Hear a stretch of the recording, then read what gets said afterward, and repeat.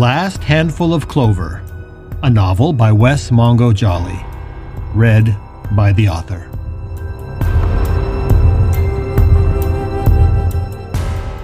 Book 3, The Stone in the Stream.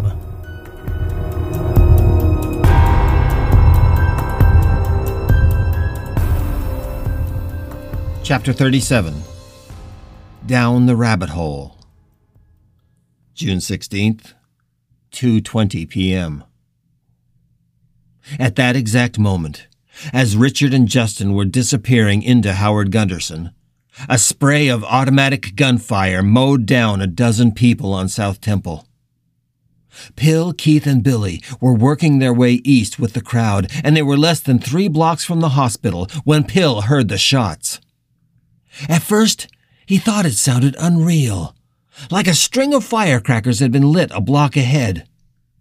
The surrounding crowd, which had been surging steadily east, all froze in their tracks, as if the sound had turned them to stone. Only their heads moved, swiveling desperately from side to side, looking for the source of the gunfire, which echoed from the buildings as if it came from everywhere, all at once. And then the screaming started. Dropping to a crouch and instinctively raising his tire iron, Pill looked back and saw Billy standing behind them, searching the crowd in every direction. They had just passed the Wasatch Elementary School on their right, but Pill couldn't see any sign of gunfire coming from that direction.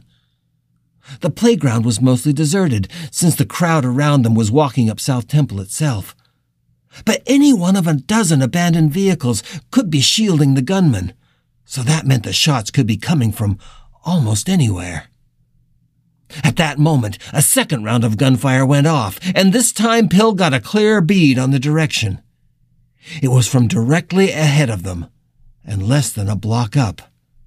And even as he whirled in the sound's direction, he saw people falling. As that distant row of people dropped like bags of flour, and the rest ducked and scattered, what Pill saw terrified him. 2 elderly women were advancing toward them, both carrying what looked like automatic weapons, and both walking quickly and steadily forward. Once again, shots rang out, and this time Pill could see that both women were firing at once, like 2 knights on the back of a chessboard, mowing down the pawns in their way. The 2 women looked like they could have been school teachers or social workers, and Pill had an instant to wonder where they had found such enormous firepower. But they were marching rapidly toward the crowd and already stepping over the first of the dead bodies in the street. Barely 3 seconds had passed, and already the crowd had fallen into a panic. Almost as one, hundreds of people turned and started bolting back down South Temple in the direction from which they had come. Mothers were pulling or carrying small children. Fathers were trying to shield their sons and daughters with their own bodies, and others, still unaware of the location of the shooters, were actually running directly toward them. Pill grabbed Keith by the belt and pulled him toward the playground 50 yards behind them, thinking at the very least they could get clear of the crowd, when Billy yelled, "No, Pill, not that way! Stay with the crowd! They're picking off the ones on the edge!" Billy was right. The woman on the left swung suddenly toward the sidewalk and took out a 6 people who had made a dash for a side street. The other was already picking off some of the crowd that had surged into the parking lot in the direction Pill had been ready to run. The possessed women were herding the panicked crowd back toward downtown. There were easily still a couple hundred people between them and the shooters, but already the crowd was so packed that people were tripping and smashing against each other in their desperation.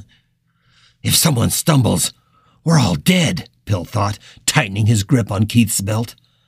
Nothing's going to stop this crowd. They'll run right over us. They were right across from the playground when the thing Pill had most feared happened to a couple with 3 small children in front of them. The father stumbled, and he went down with a 2-year-old in his arms. He didn't release his wife's hand, and he pulled her down with him. The crowd swept away the two older children as the first of the panicked Boots and Sneakers trampled the three on the ground. In seconds, others fell as well, causing an instantaneous pile-up of bodies.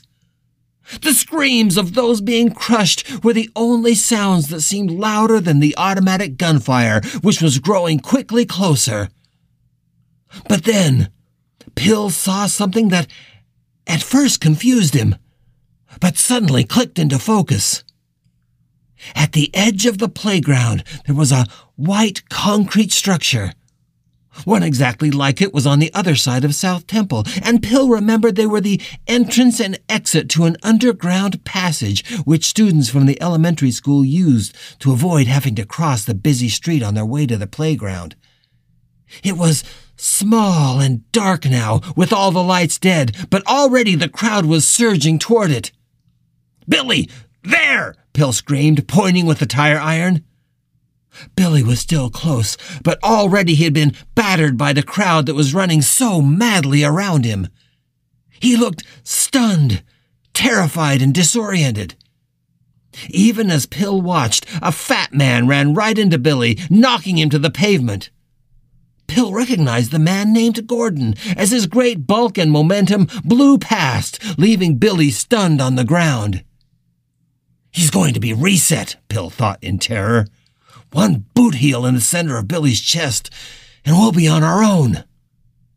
He reached his free hand toward the boy, knowing that if he could get a hand around his wrist, he could pull him above the crowd.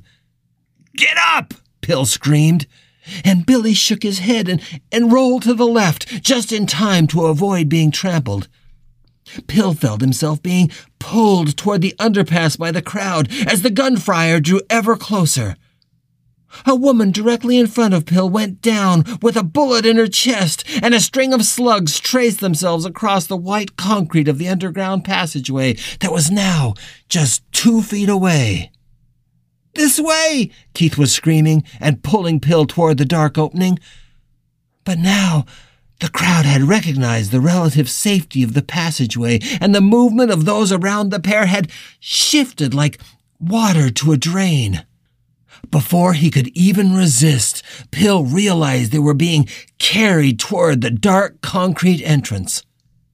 He turned back just in time to see Billy make a bounding and almost superhuman leap into the air, and the boy came down on the heads of the crowd that was surging under him. For a strange moment, the boy with the straw hat stood on the heads and shoulders of the crowd that was surging under him, looking like a surfer trying to keep himself up on a violent wave.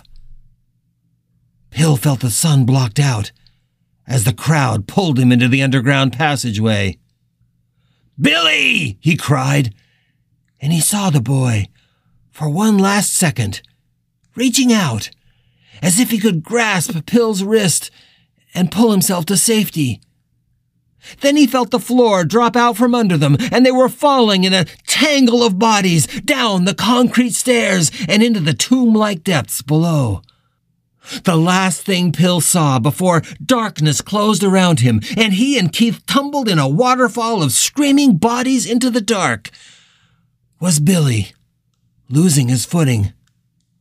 The boy disappeared headfirst into the trampling feet and crashing bodies, and then he was gone. Even as Pill fell, he kept one hand wedged tightly into Keith's belt, and the other around his tire iron. They hit hard, on top of a pair of wailing teenagers who wriggled away. But more bodies were surging in, and in seconds they were buried under their weight. The way out of the tunnel was now blocked by bodies that choked the entrance, and only a meager light penetrated. Pill wrenched his head around to try to see the other end of the tunnel, but that too was blocked. He was now covered with writhing bodies and overwhelmed by the stench of their sweat and fear.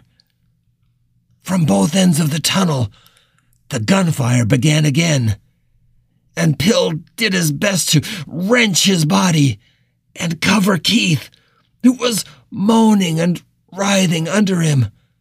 Pill felt more bodies falling down upon them, and hot blood poured down into his eyes and mouth. He realized with horror that at least one of the women with the machine guns was now standing at the entrance to the tunnel and firing into the wedged-in bodies below in long and steady bursts. Only the fact that he and Keith were too far into the tunnel for the bullets to reach saved them. An occasional round snapped against the concrete above them, and Pill heard, rather than felt, the shower of plaster. Pill covered Keith with his body, waiting for the gunfire to end, trying to bear the weight of those above him with his arms so as to prevent Keith from being crushed. He squeezed his eyes shut and waited for a bullet to end their lives.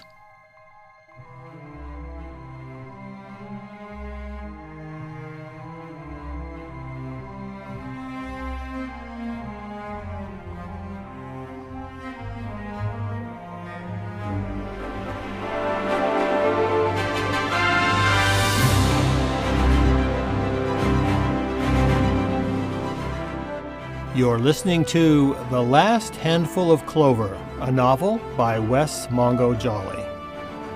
If you're enjoying this audiobook, please consider supporting the author on Patreon. That's patreon.com/Wes Mongo Jolley.